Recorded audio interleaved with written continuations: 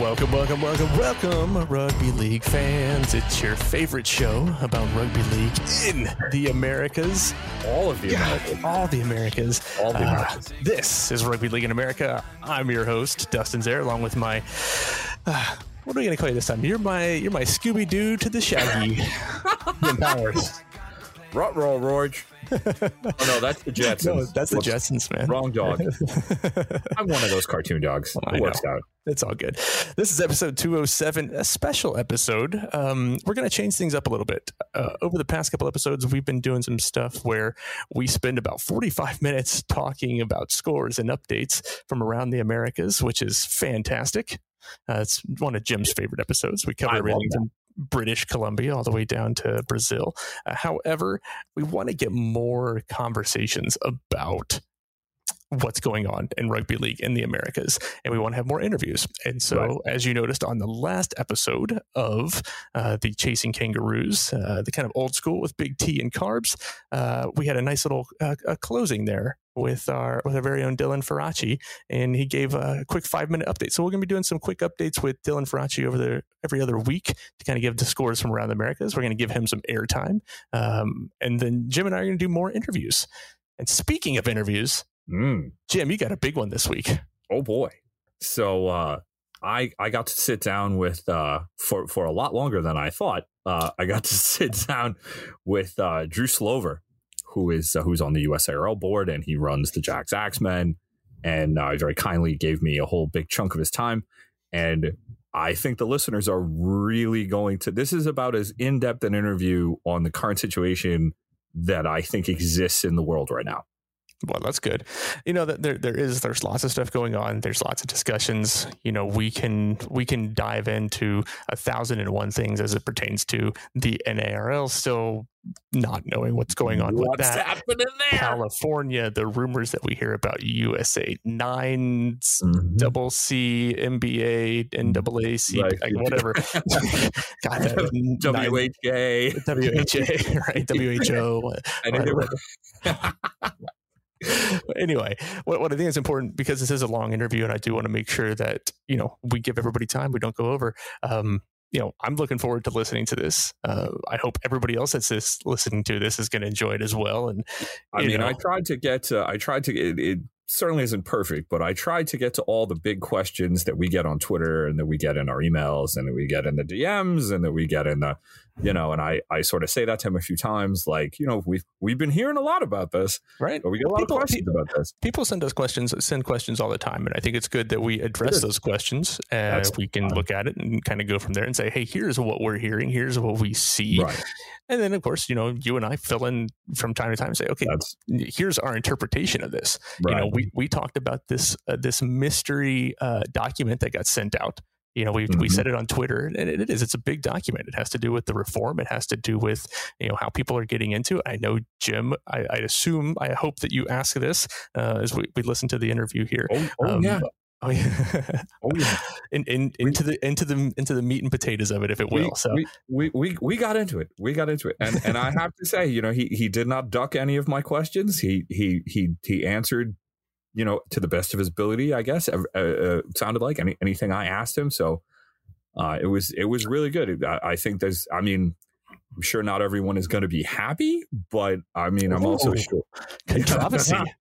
Controversy. Oh my goodness.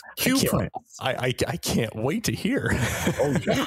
Like, no, I think there's a lot of people that are going to be interested. I mean, all of the really, I know that we would just say nerd, but I like the British and Australian term better. Tragics. I like that one. I love that term. I love that. That's good. If you're a rugby league tragic, you're going to be interested in this interview. I think a lot of rugby league tends to be tragic, and rugby league tends to rugby league itself. That's why it fits so well. That's why I like the word better. Exactly. Well, that's good. Well, Mr. Powers, without further ado, I'm going to we're going to cut straight over to. What's that? Drop a needle on it. We're going to cut straight over to it. And we're going to listen to Jim having a nice chat, a good long chat, hopefully, with Mr. Drew Slover from the USARL. Have a listen.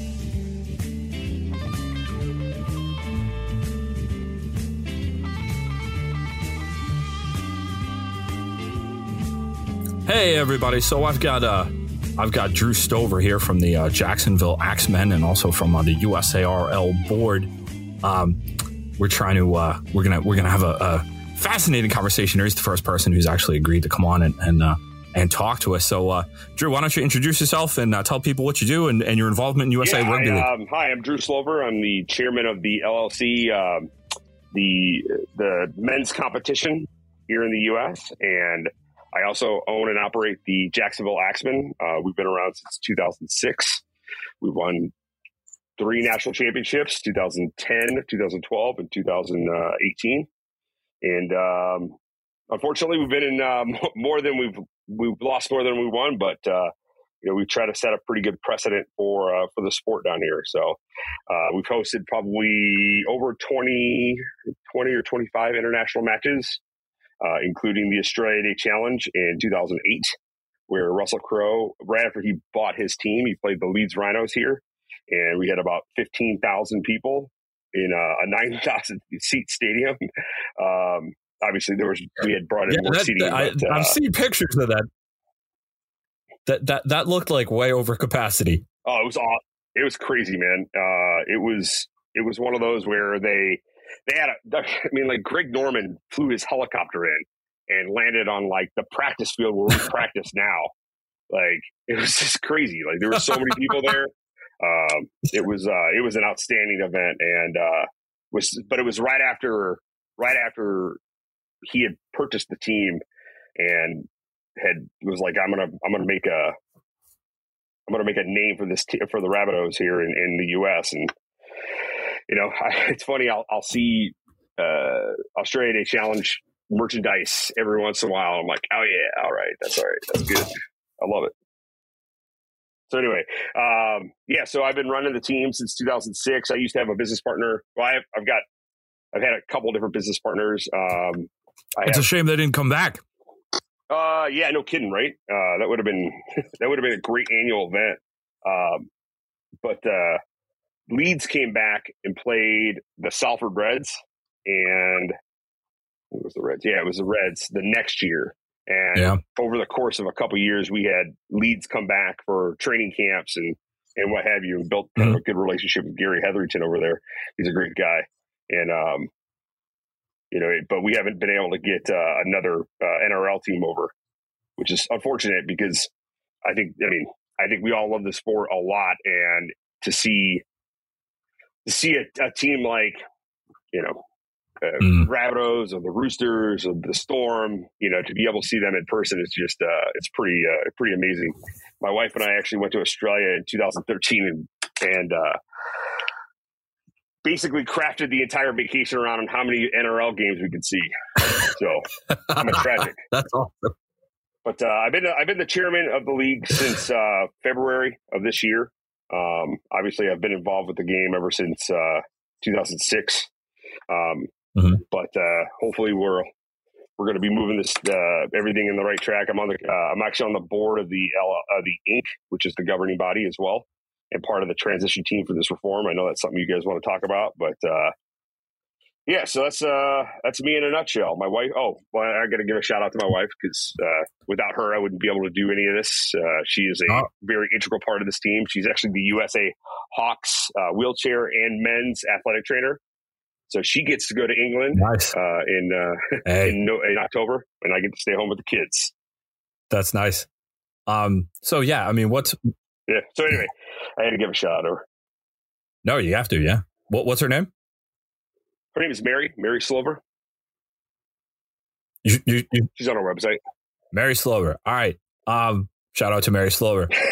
So yeah, you hit on pretty much the first question I wanted to ask is what do you see as the immediate future of the USARL? In regards to what? I mean, that's kind of a loaded question. Well, I don't mean it to be a loaded question. Like, I mean, what do you think is going to the next, like, give me your idea about like the next, like 5 years, like what would you, in a perfect world, what do you think like the next 5 years is going to look like? I would like to see the different regions grow. I'd like to be able to bolster the women's game. I mean, I'd like to be able to get back to kind of where we were with multiple regions and a unified game in regards. I'll specifically talk about the men's, but a unified men's game, and then use the men's game to help grow the women's game across the country. I think that there's so much potential with the sport. It's just it drives me nuts that we haven't had the success yet that we should have, and there's been various hiccups for various reasons, but I think it's just all about getting good operators that want to provide a great experience for both fans and players. And so hopefully we can get there where we would get back to where there's a solid North comp, and we could be able to build out a something in the Midwest and the West Coast. Pretty good. That would be good. What is the biggest holdup? What is the biggest obstacle that we're facing right now to get there? What needs to happen so we can get to that future? So one of the things I think that there is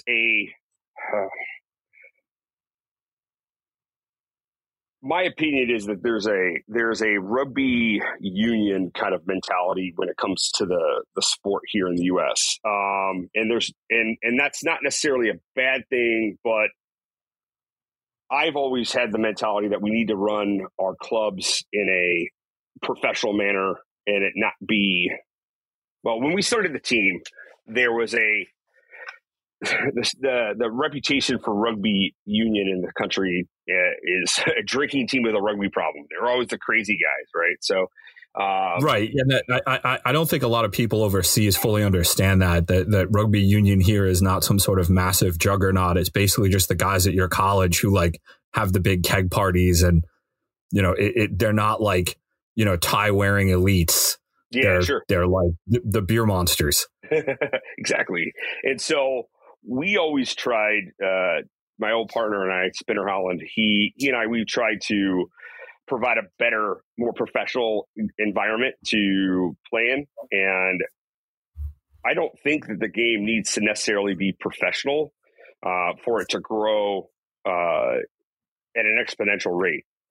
You got to remember, most rugby players, whether union or league, have to pay dues. And so if you eliminate some of those things that cost them money and allow them just to play, and provide them an environment where fans are coming out and fans are having a great time, they'll play and you'll get really good players. And so I think that being said, I think there's a shift in the mindset where there needs to be a shift in the mindset of how a team is structured.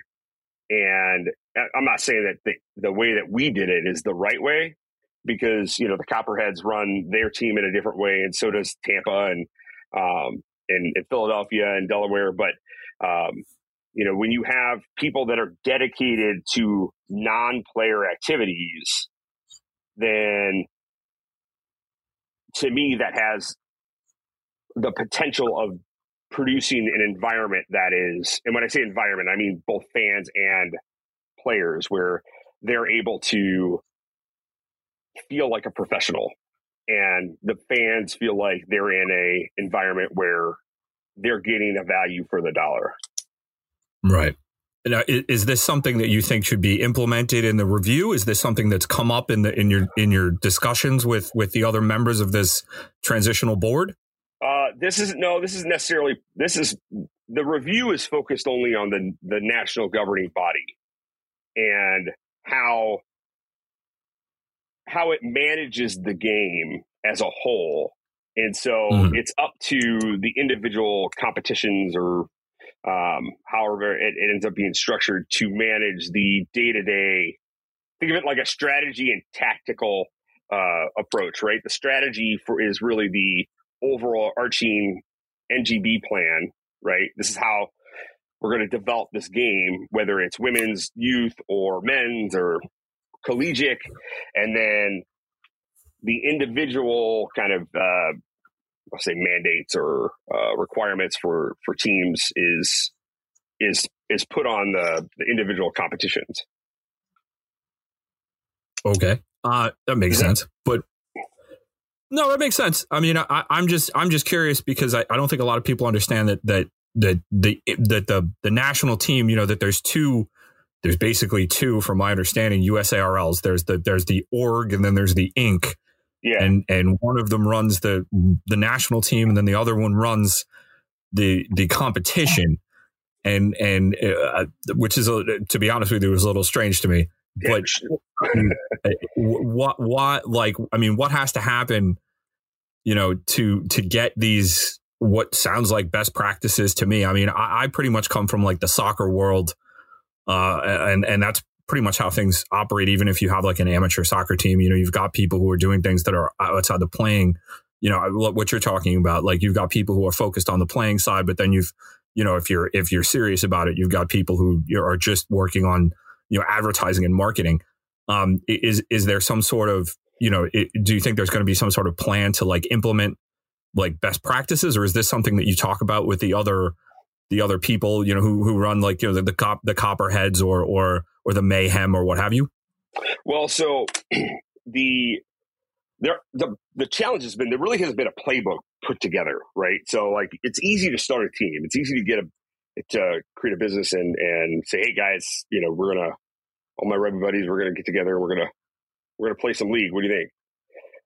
The business side is a little bit more complicated because, when it comes to sponsors and sales and, there's a lot of different things that can kind of derail you. So I've actually put together, it's like a 16-page document, but to me, it's a playbook of just the things that I've done on mentalities to have, but then also to, down to sponsorships and some different approaches on how to try to seek sponsorships, things that are really important. Maybe people don't put as much emphasis on, say, like a venue, where I personally think venue is your single most important thing to have. So if you have a budget, at least, the majority of if you spend the majority of your money on an extremely good venue, that's not bad money spent, because but you have to also then do the other things. You have to have concessions. You have to charge admission. You have to do, there's no reason why you wouldn't sell merchandise there. But to me, it's a matter of trying to get teams into the mindset of that kind of operation versus, hey man, we're just putting up some posts and we're inviting our friends out and we're going to play a footy game today. Yeah. I mean, because that's pretty much, I mean, I'm not the oldest rugby league fan. I only came in like 2009, 2010 when I was dragged pretty much to an Oneida FC game in the old AMNRL. But that's pretty much what it seems like. I mean, my first game was watching two teams play in a public park, and this weekend we're going to have teams playing in a public park, but those two things are separated by quite a few years. Unfortunately, there doesn't seem to be as many people who are. What you're saying is exactly what people need to do. It just doesn't seem like people are taking that advice. Yeah, I mean, but again, it goes back to like, there's not been. Well, part of the problem was like I think the situation was when we came in, there were a lot of teams that were already established, and up until about a few years ago, a lot of those teams still operated, and so it's like any culture, it's going to be hard to change that. And I'm not knocking anybody or any team. Like I'm not trying to do that at all. No, I understand. No, just I'm just saying, like things that are working and things aren't working. Yeah, and so, but again, it comes down to like, you've got a situation where these teams have been operating for a while, and look, I have a luxury because I work for myself, so I can dedicate a lot of time to the team and not get in trouble with my boss, where not everybody has that luxury. Right. So, and I come from an advertising background, so sponsorships kind of come along with that, and so maybe I'm in a better spot than most, but we've busted our tail to build what we have here in Jacksonville, and all I want to do is help. Like I everybody that I've ever talked to that wants to start a team, I offer them like, look, man, I have this document. Like I will go through it with you so you guys understand it, and I will help you in any way I can. And it's just a matter of doing the work because it's not easy. Right. And I think a lot of people think that things just fall into people's laps, and it just doesn't. So, right. Well, that is a good segue into my next question. And we've gotten a lot of messages here at Rugby League in America podcast about this. What is going on with the South Florida Speed? If you can tell us, there seems to be a lot of questions swirling around there. Yeah, I mean, that's really a question for Ryan. I mean, Ryan, he's working hard down there trying to get things going. I just think that, he's in a tough spot. And I believe that the league is better with him in it. I think Miami has the potential of having, and I told him this, look, I think there's so many, I mean, look at the ESPN 30 for 30. There's so many on Miami, like the University of Miami. There are so many athletes down in Southwest Florida. They should be a powerhouse. And, it's just, I think he needs some people around him to help him do more to get some of the things done. Cause it's just really hard to do it all yourself. Can't. Yeah. So basically it's Ryan trying to do this all himself. He's not getting the help he needs, or is it that he doesn't have enough players? Is that the problem? I think he's got some player issues as well. I mean, I think he's got some coaching issues. And I don't want to speak for him, and no, I mean, you're just the first person that's come on that has any sort of information whatsoever. So I figured I would ask because this is like one of the major questions that we get around here is what's going on. I mean, he's trying. There's no doubt. I just think that he needs help, and he needs some people to help with recruiting, help with sponsorships, help with and I think he needs to. I mean, the coaching position is something that he needs as well, because obviously there's a lot of things that come along with that. So, but I can't speak to the specifics of it. I'm just speaking from what I know. And I mean, it's only because, I mean, you know more than we do. So.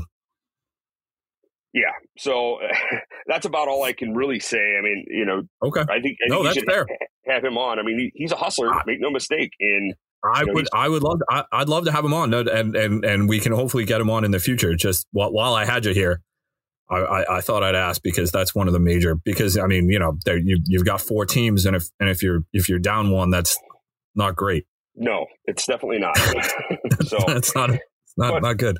There are, we've got a lot of connections with rugby in the Southeast. So, we're hoping to spring off the success of what we're doing here within the 4 teams, and, be able to build a stronger comp on top of what the North is doing, so that we can expand up there as well.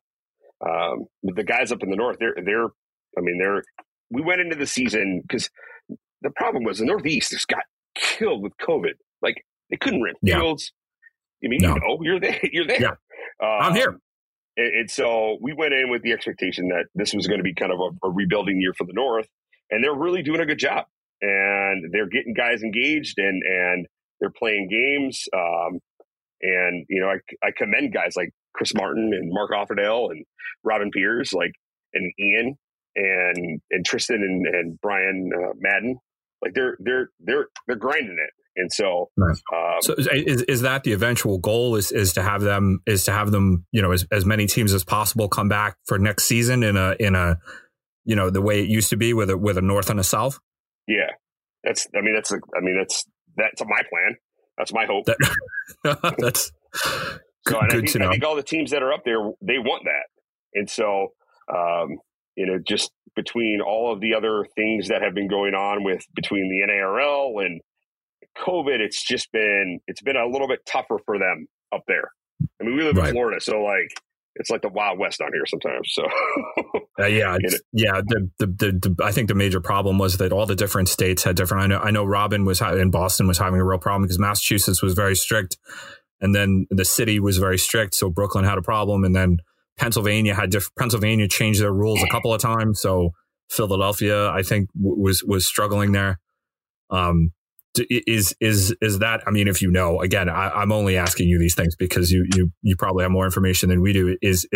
Do you think that, just off the top of your head, and I know that you can't speak for these people, but I mean, do you get the sense that next year we're going to have Philly come back, New York, Brooklyn, Boston? Is that yeah, going to be the lineup? Anybody's feet to the fire, but I mean, I think it's certainly more possible than not. I don't see why not. Good. I mean, look, Brooklyn, it was a powerhouse club for up until COVID hit. We beat them once, they beat us once, and I want that third tiebreaker, right? Right. But right. And the amount of people that they have in that city, there's just a lot of potential. So, they're killing it, and they're trying to get as many guys engaged, and I think they're putting themselves in a great position for next year. And, one of the things I said to all the clubs when I took over, I was like, look, at the end of the day, while we may not be together on the field, we got to support each other off the field. If there's things that we can do for each other, we all know each other and we all know what we're doing and the struggles that we all have. Let's lean on each other to try to help make each other stronger in the end. And I mean, is there, which is good. I mean, is that, I mean, and how much communication like that is going on between, you and the teams in general? Is this is it a regular thing? Yeah. Before the season, we were trying to meet every single month, and then we kind of got derailed, and then the season started. But my expectation is that we'll be having monthly calls between all the teams, so that everybody just kind of has an idea of what's going on. And if there's things that we can help each other with, then so be it. But, the reform has also been a large topic of conversation and has kind of also monopolized a lot of the time that some people might want to spend on their team when we're just trying to get through this to get the game back up and running. Well, that is a good segue into my next question. What is going on? What if you can give the listeners, I mean, I know and but somebody listening in the north of England or in the New South Wales may not know what is the current status of the review and what are you trying to accomplish? So the review, the purpose of the review was to reorganize the structure of the governing body so that it facilitated inclusion and facilitated teams playing games and getting people involved. And so the way that the board was structured, and I don't know that it was anybody's fault, it just kind of all happened really fast. And we didn't really know exactly what we were doing when we were setting this thing up, and we thought we had it right. And, but the way that the board is currently set up is not the way that it should be in regards to inclusion of the voice of all those that are playing the sport. And so the way that the structure is going to be is that if you are playing games and you are doing legitimate rugby league activities, then you get to have a voice, you get to nominate, you get to have a vote, you get to have a say in what people we want to have on the board to manage this organization. That makes sense. That sounds pretty good. That sounds like, pretty fair. Yeah. I mean, and there's a lot of, I think what happens is there's a lot of people that, there's a lot of opinions, and you got to remember, the game is mostly the men's game. And, when you have all of these alpha males wanting to have a voice and have their opinion, then, it just gets loud. And, and it doesn't help that, the board itself, the way that it was set up, it didn't facilitate that opinion from, or it didn't facilitate the ability for a team to have a voice and either vote on or vote off those board members to do what they think is the best interest of the game. And so that is going to change. And I think it will hopefully facilitate a new era of the sport here in the States. I certainly hope so. Let me ask you, I heard a rumor, and I don't know if this is true, and maybe you know, but I heard that California pulled out. I heard that California is not talking to the review board anymore. Is that true? Yeah, I don't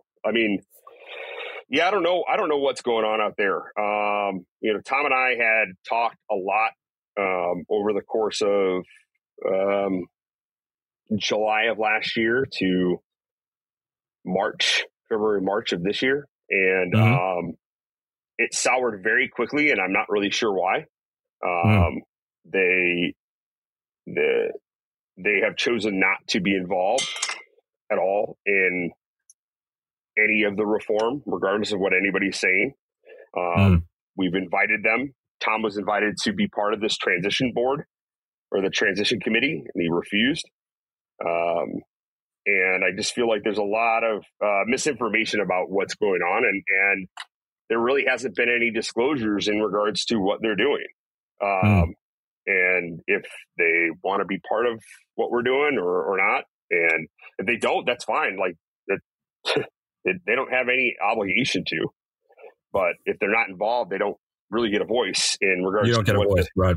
So, I told Tom, I wish him the best of luck, and I hope the stuff that he's trying to do is legitimate and works. And because if it does work, it could be a great step for rugby league in America.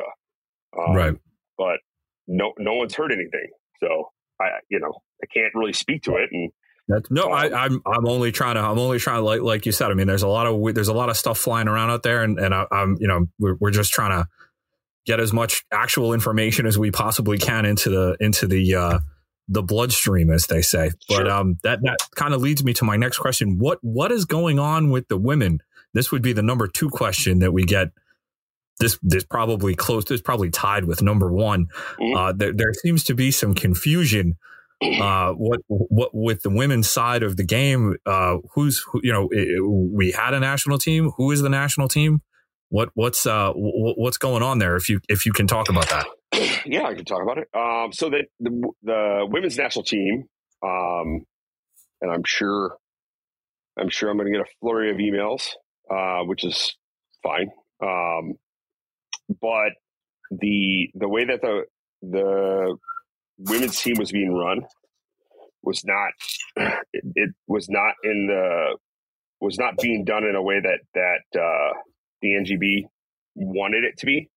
There was zero plan in regards to development of a 13s domestic competition outside of Jacksonville and Tampa. Carolina has put together a team, and there's teams kind of popping up, but there wasn't a plan to develop a competition of a minimum of 4 teams. And so, and then there was some misinformation that was given to us. And so the board, decided to, change directions in regards to the women's game. And the current status of it is there is a women's board, a committee being put together to manage the women's game, much like the USARL manages, our men's game, and in hopes that they will have men's competition. You mean? Yeah. Like they're trying to develop a structure for the women's game. So including the national team as well as domestic players, because the domestic teams is actually, in my opinion, the most important part, because you could have a national team, but without domestic players playing in a domestic comp, you can't develop the game beyond. I mean, if we didn't have a men's game, if we didn't have a men's competition, then the guys would play maybe 1 or 2 games a year, maybe do some combines. Like, that's not enough experience to teach players that don't know rugby league the sport. Right. And so it's the same with women's. And so, but I can tell you that the women's game is evolving quickly, and I'm really happy with the way that it's developing and how the players, at least the players themselves, are starting to learn the game in a way that, they're just picking it up. And there's a huge willingness for players, and it's popping up in Chicago and the West Coast and Carolina, and I'm not sure what's going on in the North, but if we could develop an actual competition that was practical from a traveling standpoint, I think the game will start to accelerate its development. That would be good. I only have, and thank you so much for telling us all this information. I mean, like I said, this is we're just trying to get solid info out into the world here. I get my final question for you. It's been over 960 days since the USA Hawks took the field. What is there a plan? Is it? I mean, obviously, I'm assuming this is something that's going to have to wait until after the review board. But I mean, is there a plan to get the Hawks back out on the field? Yeah, hopefully? Of course. Yeah, Billy Nielsen is the manager of the USA Men's Hawks, and he's got several games planned for later this year. Oh, good. And so it's just a matter of putting the pieces together, and I think we talked about a game against Jamaica, but I don't think it's going to happen. But Puerto Rico was one that was in discussion. I know the Americans Championships is going to come up, I think, next year. So so people are that is something that's in the works, the revival of that. Oh, of course, yes. I mean, look, everybody wants the Hawks to play. It's just it's a tough spot because there's very little funding in regards to getting it where we all want it to be. Right. And so it's just a matter of working out those details. Working on who they're going to play while we're talking about what we'd like to see, I mean, I would think that playing or reviving the Colonial Cup against Canada and making that an annual occurrence would probably be a good thing. Oh, of course. I mean, I think there isn't, to my knowledge, there isn't anything that's off the table. You also got to remember, a lot of these teams, these international teams, they've got their own international agendas and schedules, and whether it's players playing in the domestic comps or, and there's a pretty short window in which a lot of these games can happen. And it's, between the NRL seasons and the Super League season. So you just got a lot that is a lot of handcuffs, and, we're trying to make it work the best we can. And plus, you got to remember, there weren't any teams playing. And so, nothing was happening. Right. Yeah. So we're coming out of Australia. I mean, they just recently opened the borders. So, if a player came over to the US, it was going to be terrible for them to be able to get back into the country. And so, it's just a lot of things that maybe people don't necessarily think about that has caused some of these delays. But one thing I wanted to point, going back to the reform, I think a little bit more clarity probably should be had. So this weekend, actually, we're going to have a meeting with all the anybody who has expressed interest in having a stake in the game. So even NARL teams, California was invited. I don't know that they told us that they weren't planning on attending or they weren't going to commit to attending. But it's to go over the whole reform. And the way that it's going to work is that on a high level is the goal is to facilitate games being played and legitimate games being played. And in 2023, there will be an interim board put in place to manage the national governing body that will be voted in by the teams that meet a certain criteria. And then at the end of 2023, the interim board will go away, and a new established board, which will have term limits and titles and all of these things, will be voted in by teams that then meet a second set of criteria. And they will become full members, because this year was a little bit tough because with the expectation that, say, the North teams weren't going to play in a full season, then if we use the criteria that we were planning on using in 2024 or 2023, excuse me, then a lot of those teams wouldn't be able to get in because they just wouldn't have the games because we hadn't planned on it. And so with this interim board, the interim board will manage the game and will kind of be caretakers until this new board gets elected at the end of 2023. That's good to know. That's the kind of thing we really wanted to. I think that's what the listeners and a lot of rugby league fans around the world, everybody wants to know what's going on with rugby league in America. This seems to be the major. What are you guys doing over there? So that's good. Thank you. That's what we wanted to know. Speaking of criteria, I lied. I have one more question. Speaking of criteria, we got this membership policy draft. Yeah. And we were looking through it, and we found this thing. There's a line item here: professional league, $25,000. Yeah. Yeah. What's the story with that? There is no story. Okay. Well, that's good. Well, that's why I asked. I mean, so as part of the transition board, the transition committee, we had to establish. Well, let me take a step back.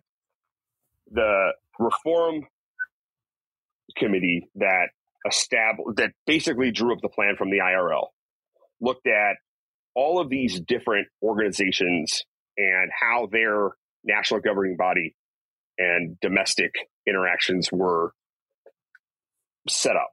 And so when they put together this plan, they obviously had to keep in mind that there was an entity like the NARL that claimed to be professional.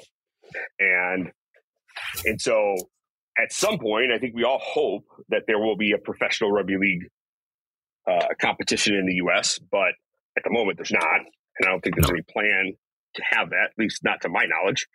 And so with the hopes of being able to set this reform will set the foundation for years to come, you had to consider that maybe at some point there will be a professional league. And so that's the only reason why it's in.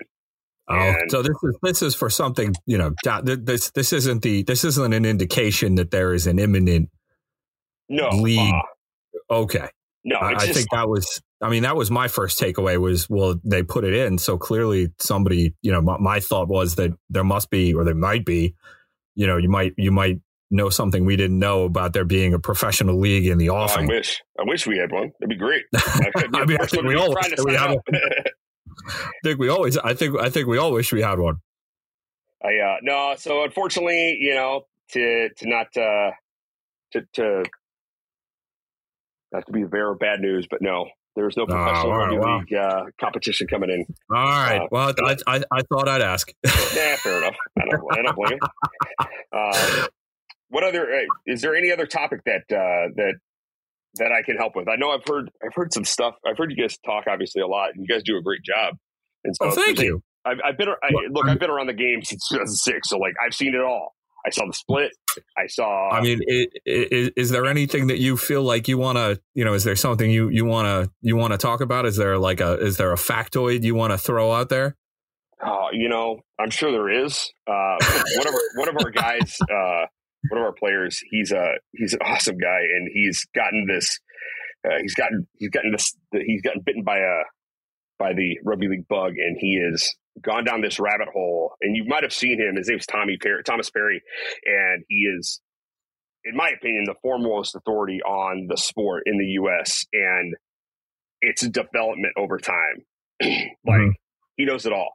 Like, and, you know, he and I have talked a lot, like, you know, we found these articles about this guy by the name of Mike Mayer, who was trying to start a professional league in the 80s. And we went down this rabbit hole and tracked it down, like, and but there's a lot of history that has been overlooked that I think that fans of the sport in the U.S. would be fascinated with. And, you know, just some of the different challenges that the sport has faced. And, but, you know, I know that like the split, for example, the split was something that I know has been a topic of conversation many times. You know, it was something that I can tell you we didn't want to do. Yeah.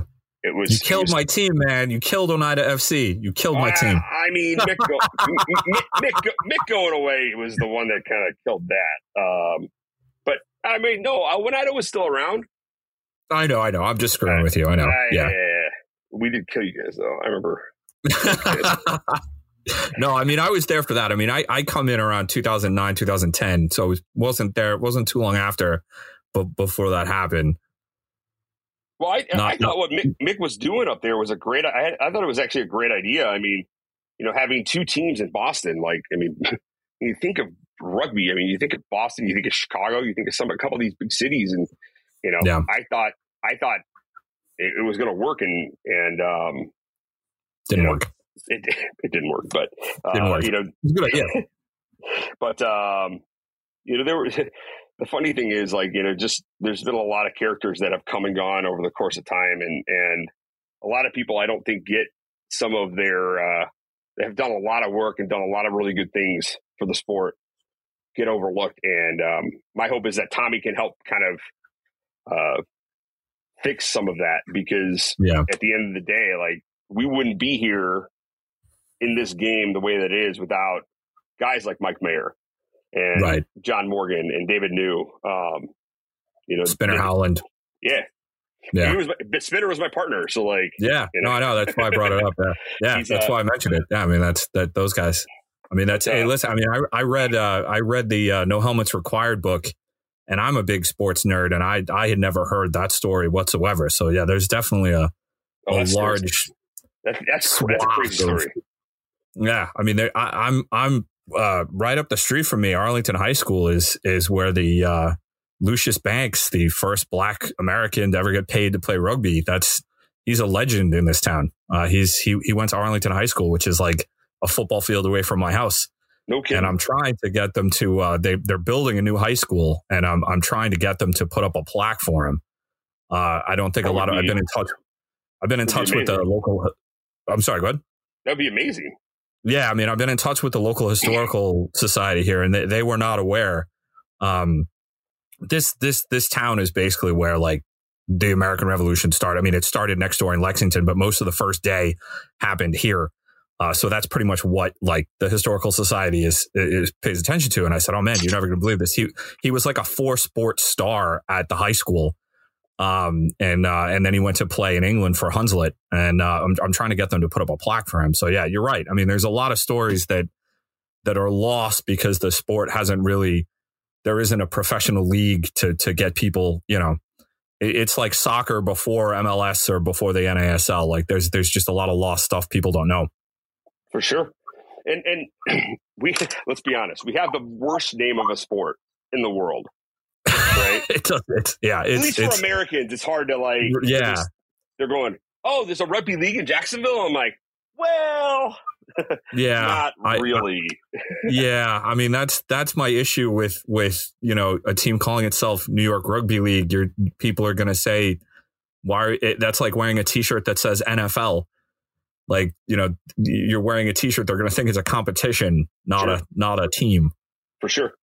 So do you know, so speaking of New York Rugby League, like what have you heard about, have you heard anything about the things going on? I mean, I haven't. So I mean, at this point, my friend, your guess is as good as mine. I think that I've heard that they wanted to start on July the 30th and is at the time of this recording for our listeners, it is July the 22nd. And there hasn't been any future.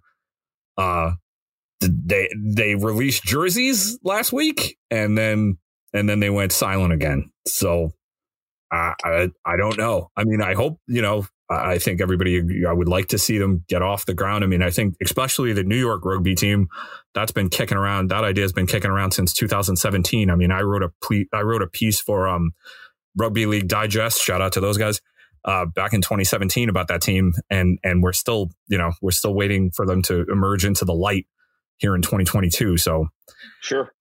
I don't know. It seems, I mean, is that, is there, I guess while I have you, I ask one more question. I mean, has there been communication between, the USARL board and the NIRL at all? I mean, what? No, I mean, there was communication last year when Danny Hansen was the chairman, but there wasn't any movement in regards to either legitimate rugby league activities or any sort of coming together or inclusion, or there was nothing of that. And the sad thing is the teams that are the teams are the ones that get hurt. I mean, look, Nick's a good friend of mine, Nick Newland up in Atlanta, and I know Ryan too, and they're both really good guys.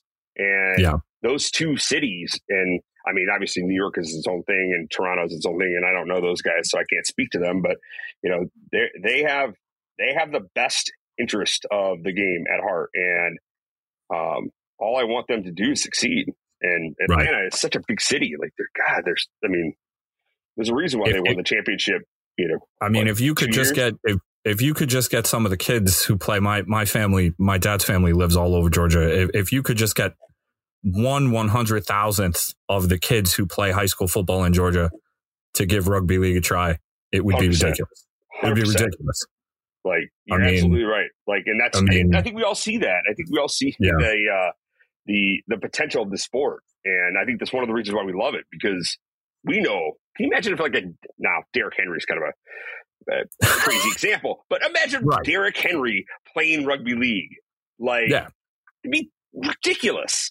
Or any of these running backs, any of these linebackers, defensive ends, to me, I mean, I think safeties would be the best. People who are used to catching the ball, but then also tackling. I mean, if you could get defensive ends, safeties, tight ends, wide receivers. I mean, that would be ridiculous.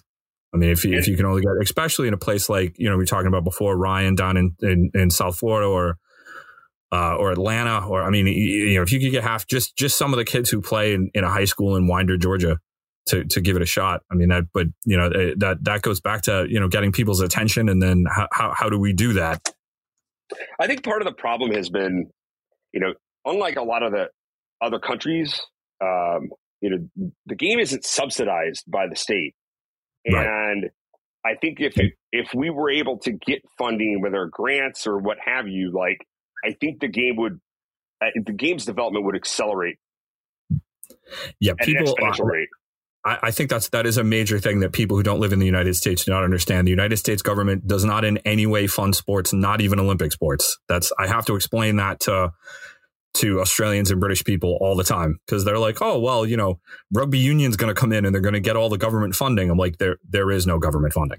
We're the only country that does not fund our Olympic team. There is no government funding. It doesn't happen. And you're absolutely right. That is a major misconception out there, because it happens everywhere else. So I can understand why they think that. But there's no United States Ministry of Sports. It's non-existent, and states don't even have them. So, well, some states do. You just have to. But that's where a lot of this there's a lot of untapped resources that people don't even know exist. And think about it like this. So if you're bringing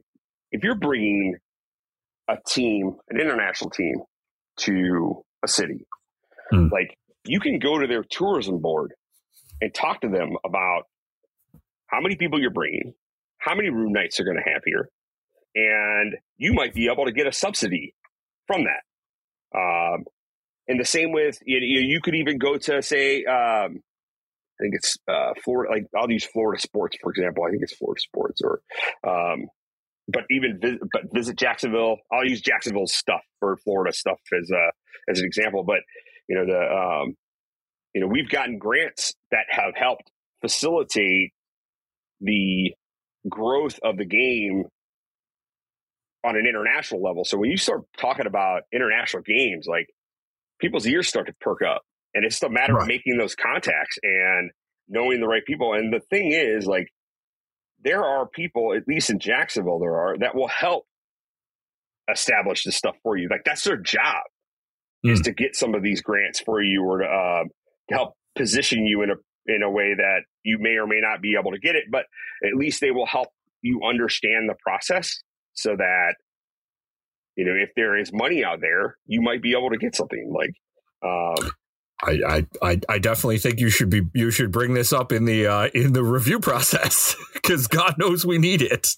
Well, but that's the thing, though. It's not. That's a local challenge. Yeah. Because, I know what you mean, but this is one of those best practices things that I think, and you're right, you're absolutely right. But this is a best practices thing that certainly everybody should be availing themselves of to try to, because I don't need to tell you this is more for everybody else.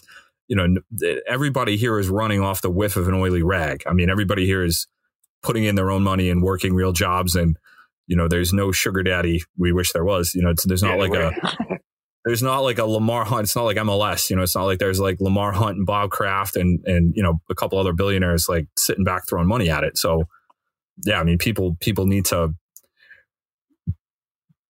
go out and find these things. But, like you said before, it's, everybody has a real job and might not be in your position where you work for yourself and be able to go out and do those things.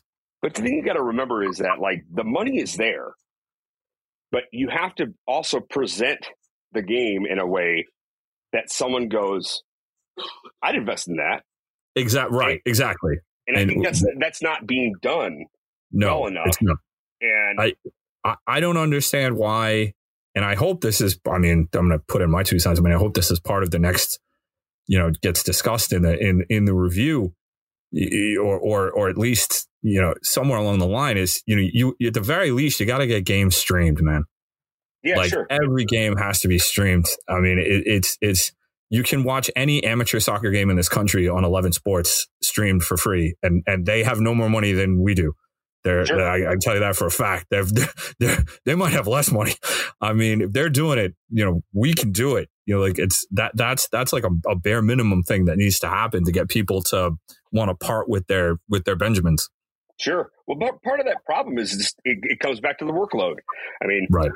When you have it, usually what I've seen happen is, and I'm not saying this is everybody, I'm just saying, like, I've seen this situation more often than not. You have someone that loves the sport, and usually they're a player, and they move somewhere and they go, I want to start a team. And so all of those things are kind of luxuries to have, right? You don't need them. I mean, we do need them, but, like, to play the actual game, you don't need them.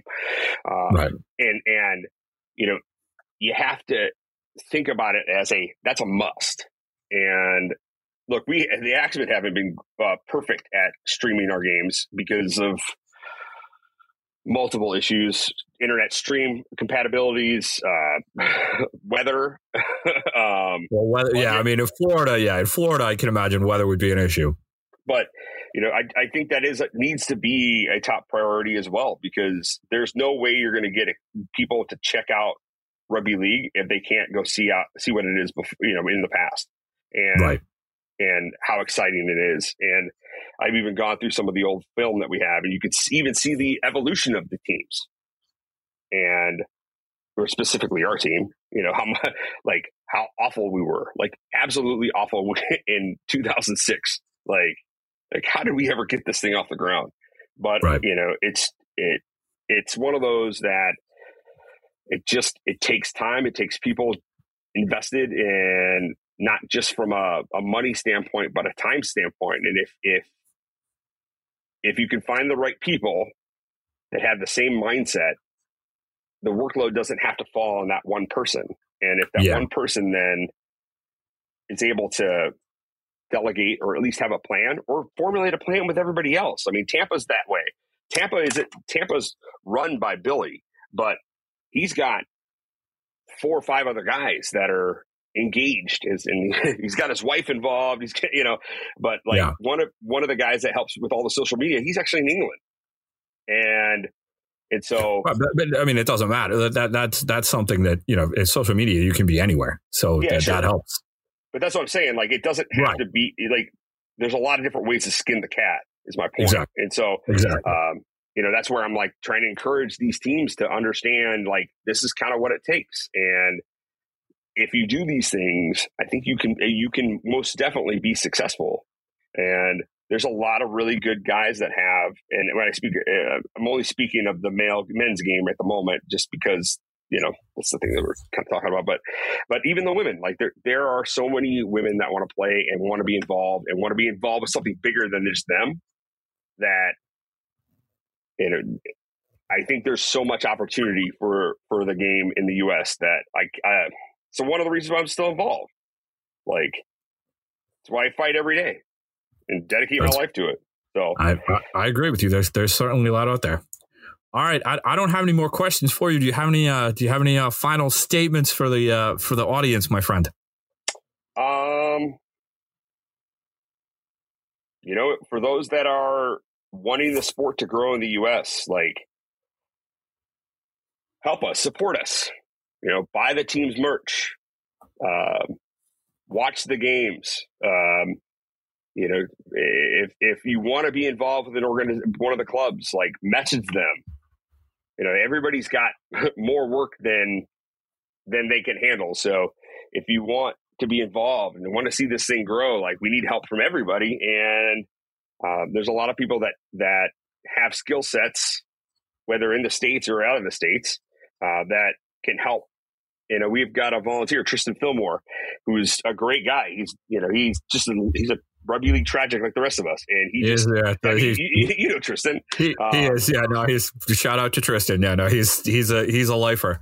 He's so good, but he doesn't get paid. He just volunteers, and he just loves the sport. And if we can get more of those engaged, I think we'll be in a better place for the sport to succeed.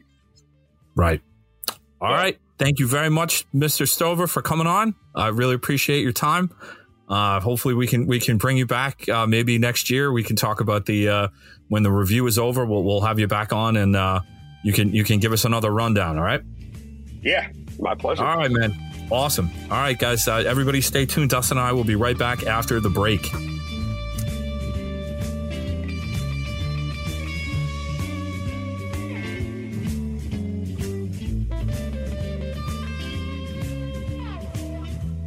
Welcome back, everybody.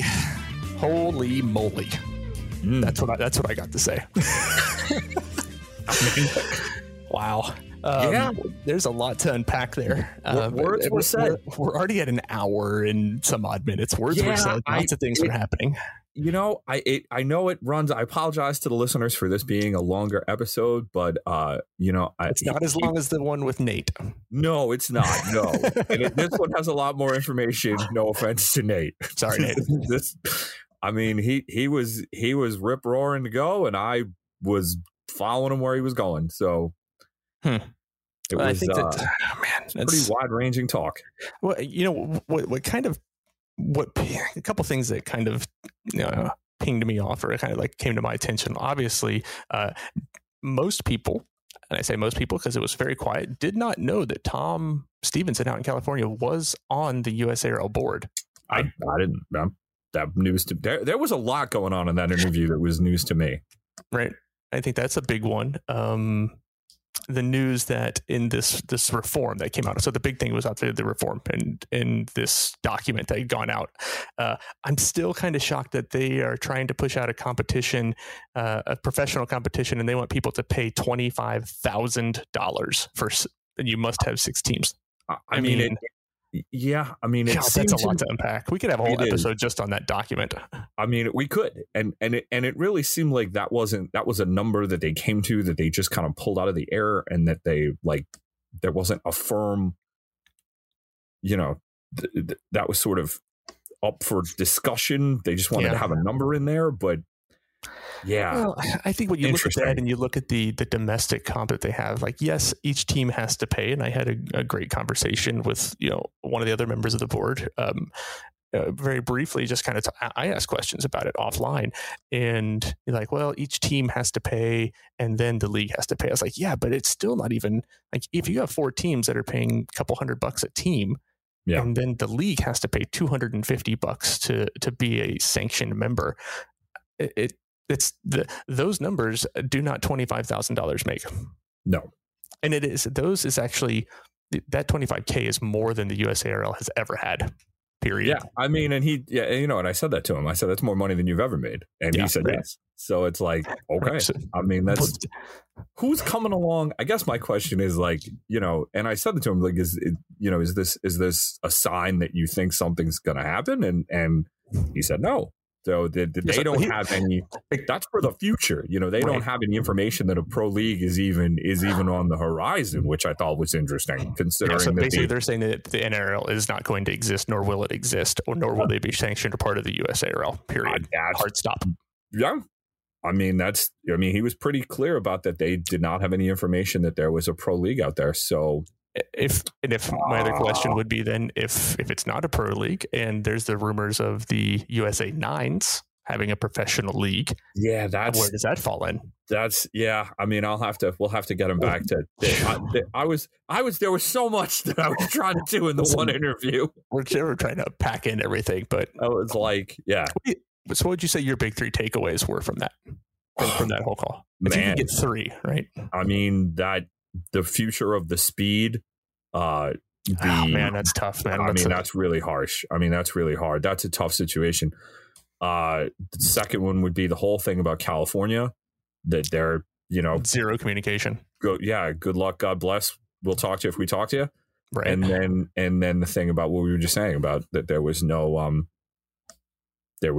to his mind or his information, there was no pro league on the horizon, and the $25,000 is just a number in case. And I think that was his exact phrasing, was in case that one popped up in the future. He hoped they had that much money. Yeah, I don't see how that's ever going to work. I guess my question to deal with that, and again, we know we're going really long on time today, but my question to deal with that is, how do you justify, and if a professional league comes in and they have that much money and the USARL has none, but literally they have no money. Yeah. Why does it Nines professional comp, right? Where does that go? What are you going to do with the $25,000? Yeah. I guess. I mean, on one hand, I can understand, yes, if you're going to call yourself a professional league, then you should probably have some, but again, this is not a country where there are, the NBA don't pay anybody. No. The only thing we have like that is MLS and US Soccer, and they share board members. I mean, there's really no huge difference between the people who are in charge of MLS are pretty much the same people in charge of US Soccer. Yeah. That's the only situation like that. The NBA isn't paying FIBA. The NFL isn't paying anybody. The NHL is certainly not paying the IIHF. So a governing body getting money, I can kind of see it, but at the same time, what are you going to do with it? I do love that you had the confusion of this. So the USARL is both the governing body and the domestic competition. I only found that out somewhere in 2016. This is the stupidest thing. It really makes no sense. I don't understand how that happened, or why, or how, or what, and just, while I had them, figured I'd get it out there, because there's a lot of people who don't. I get the feeling. I mean, I don't know this for a fact, but I mean, I do get the feeling from talking to our fellow rugby league fans all over the world that they don't understand that no one does. No, that it's two different groups of people, kids, which don't ask me why. Part of the reform should be to change the damn name. Well, yeah. I mean, and I'm assuming that's going to be in there, but maybe. Anyway. You never can tell. Well, I'm thinking about. I think on the next episode, you and I are going to have to sit down and unpack this a little bit more. God, it's just so much in there. There's so much in there, man. You know what we should do? We should get a hold of people who are in other entities that this would directly impact. So, California Rugby League, Tom Stevenson, NARL, Ricky, will be anybody. I don't really care. In the words of the greatest game show ever, come on down. Come on down, right? Come on down. Oh man, Jim. Thanks for taking it dropped. Yeah, right. So for sure. But just want to say thanks for taking the time to interview. And man, Drew, it was fantastic. So it was great. We got to spend a lot of time. I only had asked him for half an hour, so we got way more out of it. Yeah, you got double the time, double the pleasure. It was like it's a Twix episode. There you go. Well, man, hey, I appreciate it. And any parting thoughts, parting words? It's kind of hard to. I just want to sit down for another hour and listen to that again.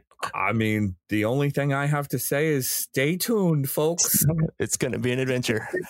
It's going to be a hell of a ride. Do you know the only place that you're going to get that kind of information, though?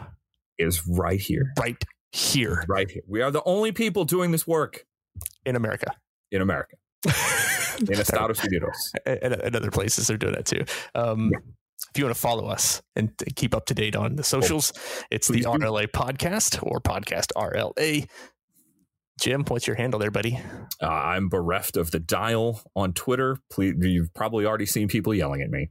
Yes. People yell at me. Nobody blocked me this week. That's a man with a mic. I joined the block club though. Uh-oh. I got blocked by Monty and Cleveland. Oh man. There we go. It is again. Hey, we got called out again. Yes, we are still talking. Yes, we will continue to still talk for all of those that are listening. Can't stop, won't stop. Can't stop, won't stop. Podcast RLA. We really appreciate it. That's a hashtag podcast RLA. Hashtag podcast RLA. That is the man. God, it's so funny. Jim, appreciate it, man. Always a pleasure. Thank you, Dustin, man. Good times. It was short with us this time, but it's a long episode. Good stuff. So we look forward to hearing you next time. Catching up on the only podcast covering all of Rugby League in the Americas. This is Rugby League in America.